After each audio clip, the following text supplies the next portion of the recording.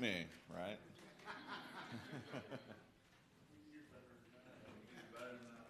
Move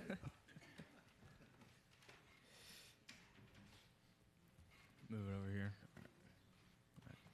Well, good morning. It's been a minute since I've been able to join you guys on a Sunday, so I'm excited to be here with you guys, and just to have the opportunity to dive into God's Word with His people is always a pleasure. So, thank you guys for allowing me to come back and dive into God's Word with you. So, this morning, we're going to take a pause in your guys' study, which is Leviticus, I believe. That's right. I said that with a question mark at the end because I wasn't sure, but I thought I was correct. So we're going to take a pause in that study, and we're going to actually hang out in the book of Proverbs this morning.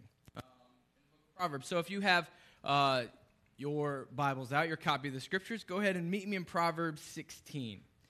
In Proverbs 16. And as you're getting there, I'll kind of give you some brief, helpful information about the book of Proverbs. So Proverbs was written by a man that went by the name of Solomon. He was King David's son, ends up being King Solomon, and he ends up being widely renowned for his wisdom, his knowledge, his wealth, his honor, all sorts of stuff like that.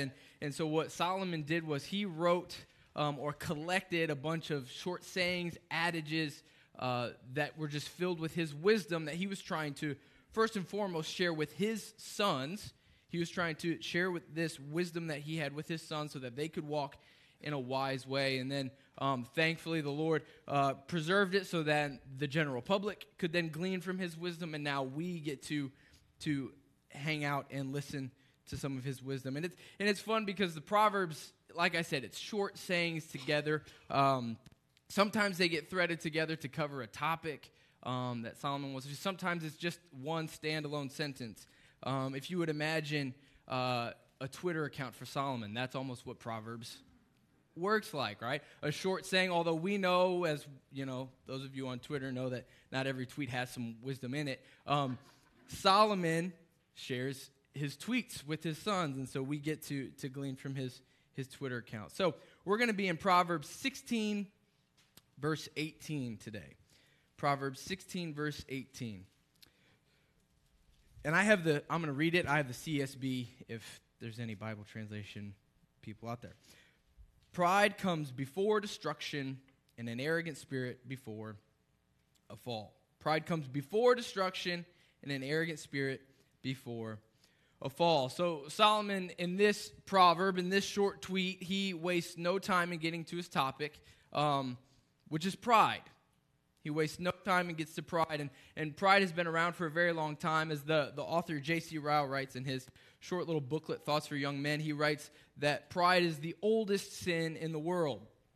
He later on writes that it was before the world, Satan and his angels fell by pride. They were not satisfied with their first estate.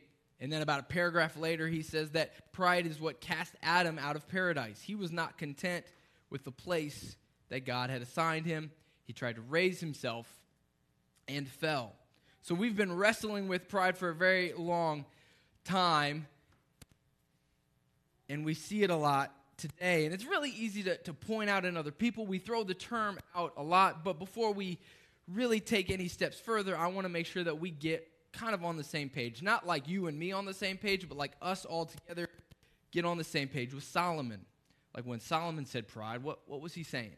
What is he actually speaking about? Let's understand what Solomon is getting after. So the two words that kind of are referring to pride here, we've got pride, and in my translation it says arrogant spirit. Yours might say haughty spirit.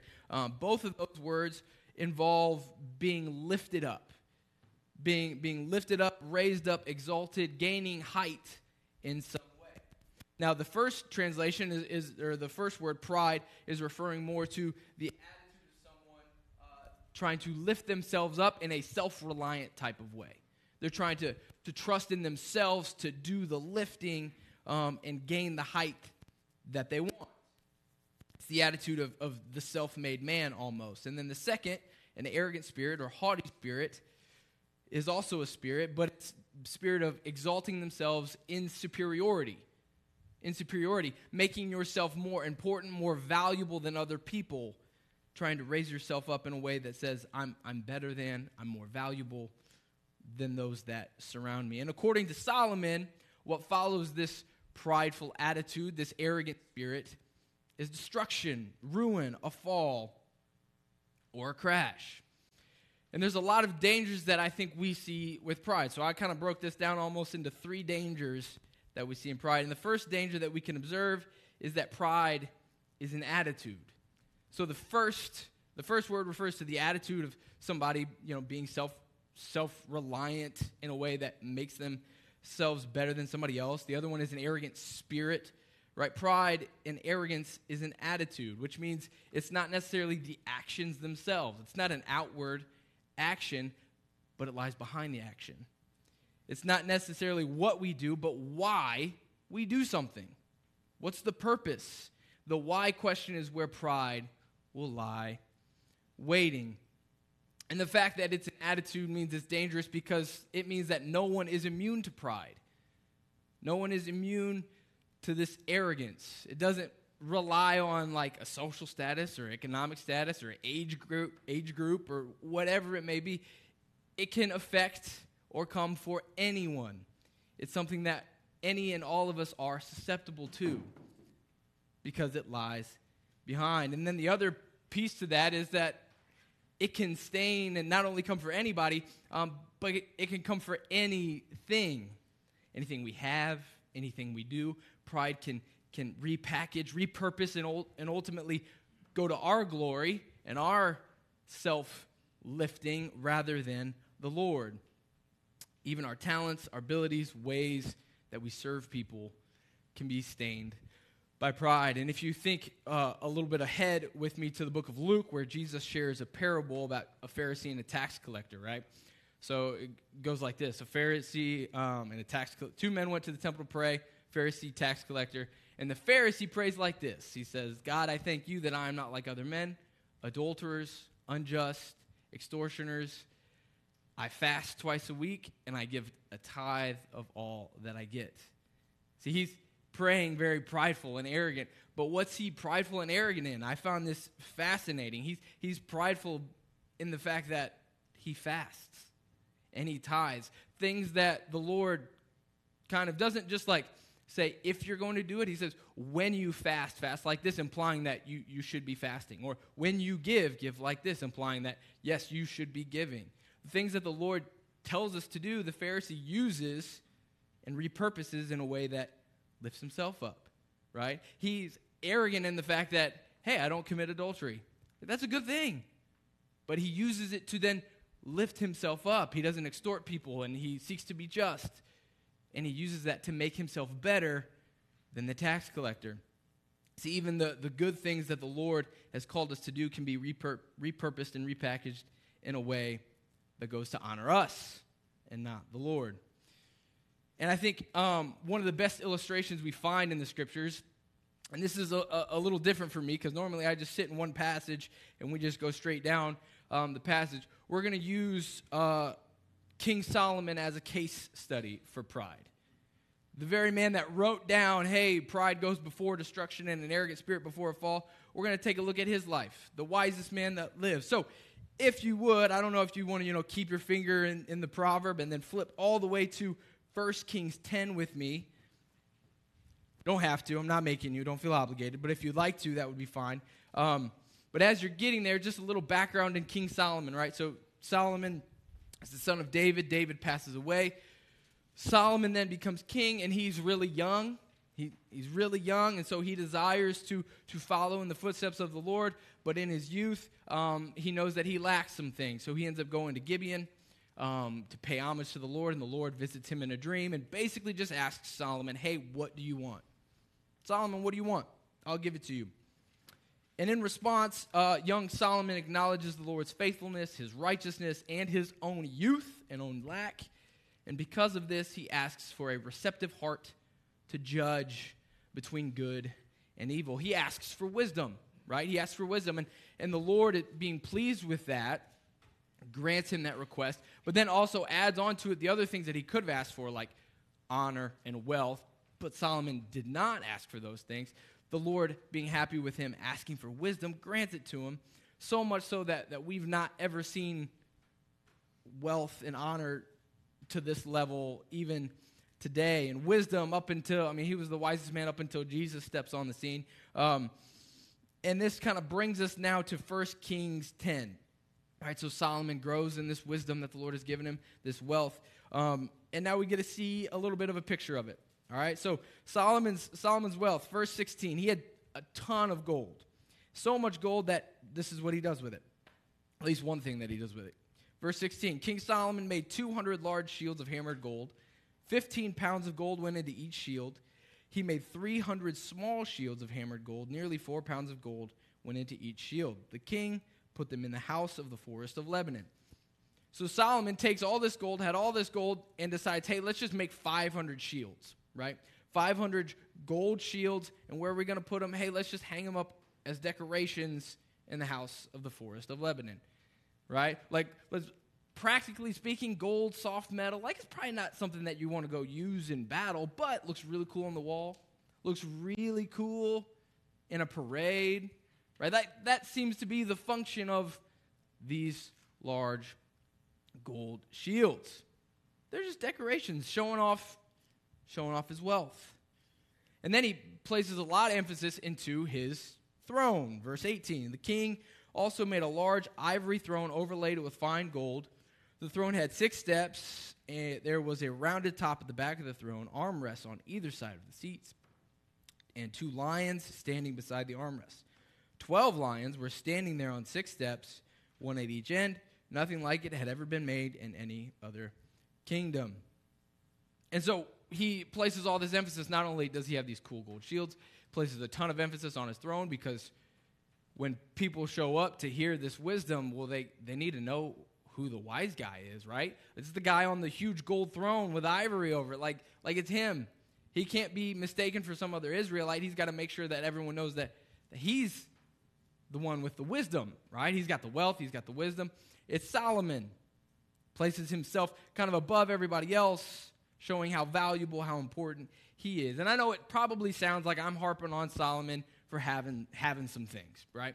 Probably sounds like I'm saying, all right, he's got too much, but that's not the case. Remember, I mentioned that pride is in the why. It's kind of behind the actions. And I think we kind of get a picture of what's going on in Solomon's mind when we kind of skip forward to verse 26. Verse 26 says, Solomon accumulated 1,400 chariots and 12,000 horsemen, which means he's probably got enough horses for those people, and stationed them in the chariot cities with the king in Jerusalem. The king made silver as common in Jerusalem as stones, and he made cedar as abundant as sycamore in the Judean foothills. Solomon's horses were imported from Egypt and Kue. The king's traders bought them from Kue at the going price. A chariot was imported from Egypt for 15 pounds of silver, and a horse for nearly 4 pounds. In the same way, they exported them all to the kings of the Hittites and the kings of Aram through their agents. So he's accumulating a bunch of chariots and horses, which at this point in time is military, right? Like, those are military weapons to use. So he's showing off his wisdom, his wealth, and now he's amassing some weapons for himself.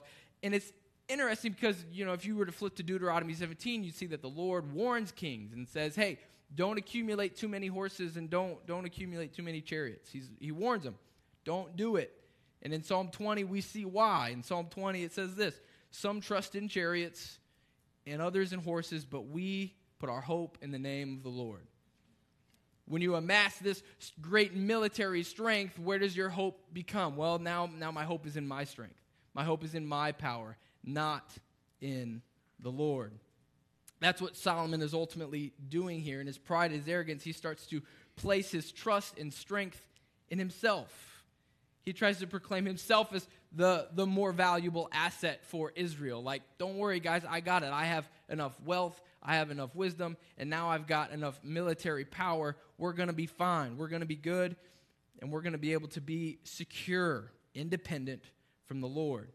And the truth is, if Solomon, the very man that wrote down pride goes before destruction, is susceptible to pride, how much more am I? The man that wrote this down, recorded it, the wisest man in the world, Pride came for him. How much more susceptible am I, who lacks all sorts of wisdom and knowledge? I'm extremely susceptible. And notice, not only did it come for Solomon, notice what it came for. God promised to give him wealth. Pride came for it. God promised to give him wisdom. Pride came for it, tried to repackage it in a way that lifted Solomon up instead of the Lord. Our talents, our abilities, ourselves, we are not immune to pride. It can come for anyone, and it can come for anything. But that's not the only danger that we see in pride. So thinking back to the proverb, if you've got your finger in there in the proverb, go ahead and flip back to it. But we see that pride goes before destruction, and an arrogant spirit before a fall. So what Solomon kind of shows us here is that there's a little bit of a time gap. It precedes the destruction and the fall. It precedes it. And there's some things that happen, and we don't have, this exact science, like I'm not a math teacher anyway. I'm a PE teacher, so algebraic equations aren't my thing. But we don't really have an algebraic equation that says, all right, you've been this amount of prideful, X amount of weeks, Y amount of fall. Like we don't have an exact science to it, but we see that some things happen. The first might seem that we actually might see some success with pride. You might actually start to make steps towards your goal. Maybe it's notice, achievement, lifting or exalting yourself. You might actually see some success. Why? Because in order for something to be considered a fall, there does have to be some distance, right? There's got to be some distance for something to be considered a fall. But we know that whatever reward you get, whatever gains there is in pride are all short-term. They're all short-term. You've been noticed. Get your attention. Congratulations.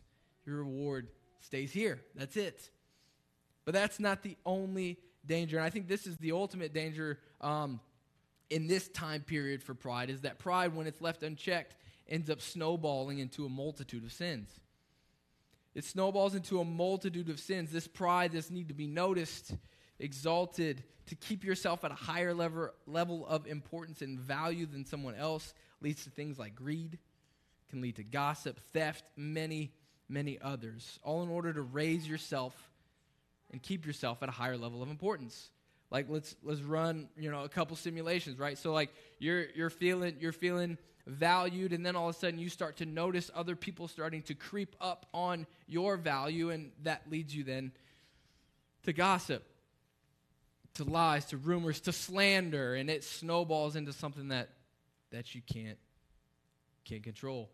Or maybe you're sitting there and you're noticing other people that's just seemed, or one person that seems more valuable than yourself. They have some gifts, some talent, and you're like, man, they're really useful. They're really valuable. They're more important. And that leads you to envy. And your envy leads to then jealousy, and your jealousy leads to frustration and anger, and then ultimately leads to hatred of the person, yourself, or even the giver of the gifts. It snowballs into something that you cannot control. And so now let's flip back to our case study. King Solomon himself. King Solomon himself. Again, he is a wonderful picture of do as I say, not as I do. And now we're going to be in 1 Kings 11. So he experienced this success. People are coming from all over the world to hear him. And this is what ends up happening. Chapter 11, verse 1. King Solomon loved many foreign women, in addition to Pharaoh's daughter, Moabite, Ammonite, Edomite, Sidonian, and Hittite women, from the nations about which the Lord had told the Israelites, you must not intermarry with them, and they must not intermarry with you, because they will turn your heart away to follow their gods. To these women Solomon was deeply attached in love. He had 700 wives who were princesses, and 300 who were concubines, and they turned his heart away. So he experiences this success, and it leads to other things. And you can almost, I can imagine Solomon to himself saying, yes, Lord, I know you said don't intermarry with these other women. I get it. And that's a great idea for all those other Israelites. But they're not as wise as me. They're not as powerful. They don't have the money. I can handle whatever repercussions are going to come. I got it. I can do my own thing. That's a great idea for them, but not for me. It's okay. I got it. And in his arrogance and his pride and his desire to be materially secure, independent from the Lord, his sin snowballs. The desire to do his own thing, trust in himself, leads to adultery, and then to polygamy, and then it leads to full-on idolatry. Full-on idolatry. Verse 4, when Solomon was old, his wives turned his heart away to follow other gods. He was not wholeheartedly devoted to the Lord his God, as his father David had been. Solomon followed Ashtoreth, the goddess of the Sidonians, and Milcom, the abhorrent idol of the Ammonites. Solomon did what was evil in the Lord's sight, unlike his father David. He did not remain loyal to the Lord. At that time, Solomon built a high place for Chemosh, the abhorrent idol of Moab, for Milcom, the abhorrent idol of the Ammonites, on the hill across from Jerusalem. He did the same for all his foreign wives who were burning incense and offering sacrifices to the Lord, to their gods. His dissatisfaction with his self and trying to place himself in this materially secure position, fully dependent on himself, leads to full-on idolatry where he's building high places for abhorrent idols. And if, maybe he's not taking place, I know I've heard some people pushing back and say, well, he didn't take place in these offerings and whatnot, but he's at least implying, at the very least, to the other Israelites, like, this is okay. Like, take part in this. Take part in this. But we see earlier that he was fully turned. Solomon did what was evil, did not remain loyal. He was wholeheartedly devoted. He was not wholeheartedly devoted. He turned and went on to full-on idolatry. Why? Because his pride snowballed and was left unchecked. See, pride goes before destruction, and an arrogant spirit before a fall. And then I think the last danger that we see with pride, specifically in this proverb, is that pride goes before destruction and an arrogant spirit before a fall. Pride misses what it aims for.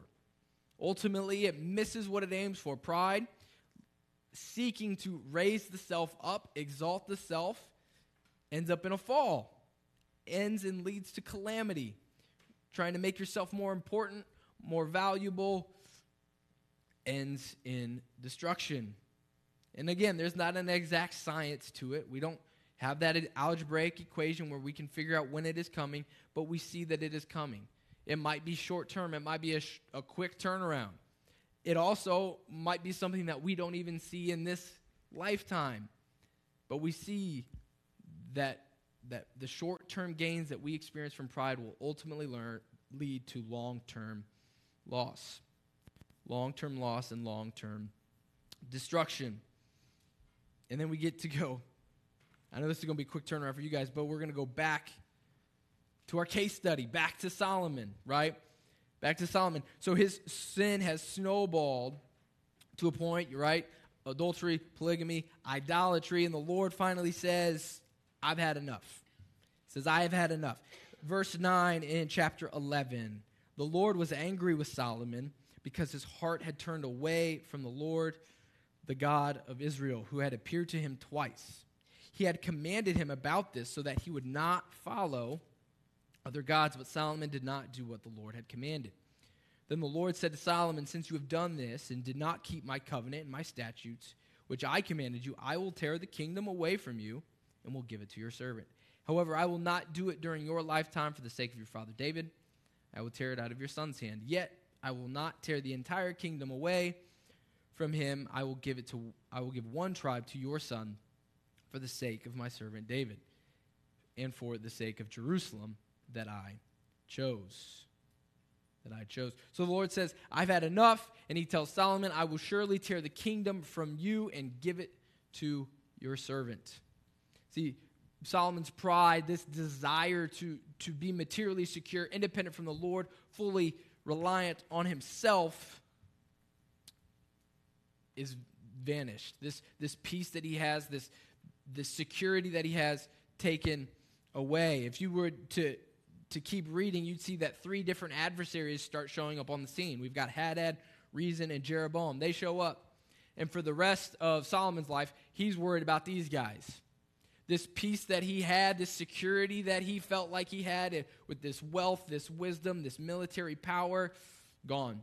He's really concerned with Jeroboam, really concerned with Hadad, reason.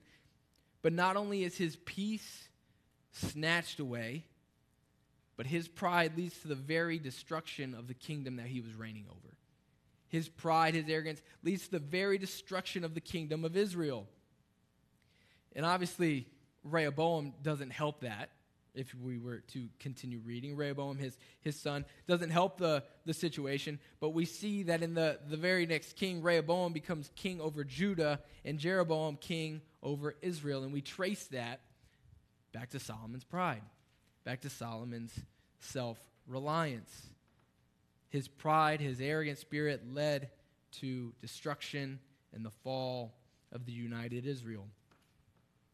And so we see clearly in this proverb, right, Solomon trying to communicate to his sons the wise way to walk. He would say that pride is not the wise way to go. So the question then becomes, what is? What is the wise way to walk? And we see it in many different areas of Scripture. Proverbs 3, James 4, 1 Peter 5, right? We see that God opposes the proud, but gives grace to the humble. So the wise way to walk is seeking humility. We are to walk in humility. That is the wise way in which we should walk. And what is humility? What does it look like? Well, humility, poor in spirit, meek. But I think the best definition that we can find of humility actually comes straight out of Philippians 2, where Paul says, in humility, consider others more valuable than yourself. In humility, consider others more important than yourself. And it's important for us to understand, too, that what humility is not. Like, humility is not being bad at something, right? For a long time, I think a lot of times we think having talent equals pride. Well, humility is not just simply being bad at something or claiming to be bad at something. It's not being less talented because, well, having talent doesn't exactly equal pride either, right? Like track with me here. I'm a basketball guy. And I don't know who your GOAT is. If it's LeBron, MJ, we'll just put those two together. If LeBron James or Michael Jordan, we're not going to have the discussion. If they were to show up here on a Sunday, get up on stage and say, hey, guys, I'm not that good at basketball. I don't know what I'm doing on the court. I'm not very good. That doesn't make them humble. It actually kind of makes them a liar because, we watch them, you're really good. You know what you're doing. MJ was good. LeBron's good. I'm not gonna do the ring thing or anything like that. But they're very good basketball players, right? I think we've got some Colts fans here, so I'll use Peyton Manning instead of Tom Brady. If Peyton Manning shows up, hey guys, I'm not a good quarterback. I didn't read the defense very well. No, Mr. Manning, you were very good at that. That's okay, right? If Solomon were to purposely sprinkle in some foolish decisions, that wouldn't make him humble. That'd kind of just make him foolish. Make the wisest decision you can do. You can make. See, it's not. Again, it's the mindset. It's the attitude behind what we do. When we are using our talents, gifts, abilities, how are we using them? Why are we using them? Are we using them in a way that exalts ourselves? That's for ourselves, our honor, our glory, or are we using it for the glory of God and the benefit of others? That is humility. In humility, count others more valuable than yourself. We need to walk in that way. And then the question, obviously, after that is how? How do we do that? Obviously, we're susceptible to pride so many different ways. How do we walk in humility? All right, we've talked about what humility is and practically speaking, but the best way for us to walk in humility is to see the cross, to see Jesus. Right? Jesus is the greatest example we could have of humility. Jesus, the one who is greater than Solomon. Praise the Lord. Right? We just saw how Solomon was susceptible to it. Jesus, the greater, is greater than even Solomon. Jesus clothed himself in humility by putting on flesh.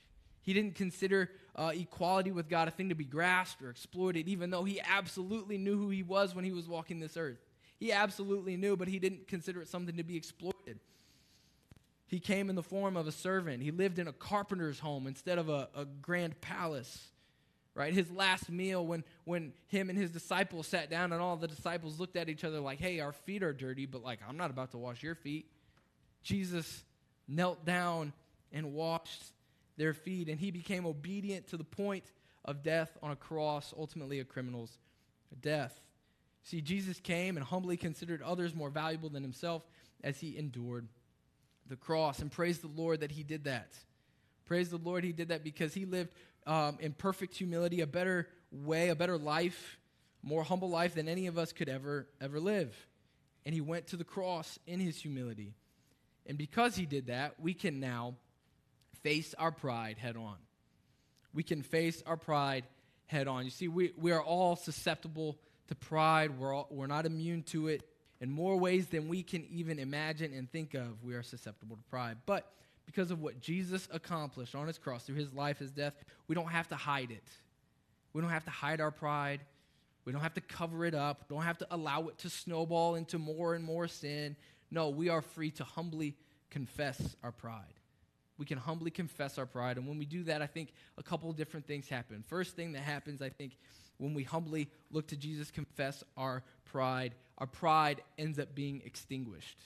Right there. Our pride is extinguished because our trust, our hope, our confidence is no longer in me.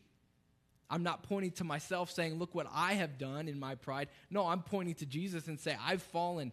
It's him. Look to him. My confidence is now in Jesus. My trust is now in Jesus, not in myself. So it extinguishes our pride. And then the second thing that happens is the destruction, the fall, the ruin that my pride has rightfully earned myself, all falls to Jesus. It all falls on Jesus on the cross. And so I urge us to look to Jesus, his example, his sacrifice, and repent. And as we repent, we seek to walk in humility as we consider others more valuable than ourselves. Let's pray. Heavenly Father, Lord, thank you for today. Thank you for your grace and mercy in allowing us to gather together and study your word.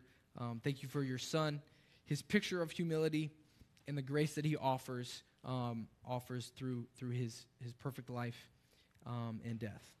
And it's in his name we pray all these things. Amen. Will you stand in response with us?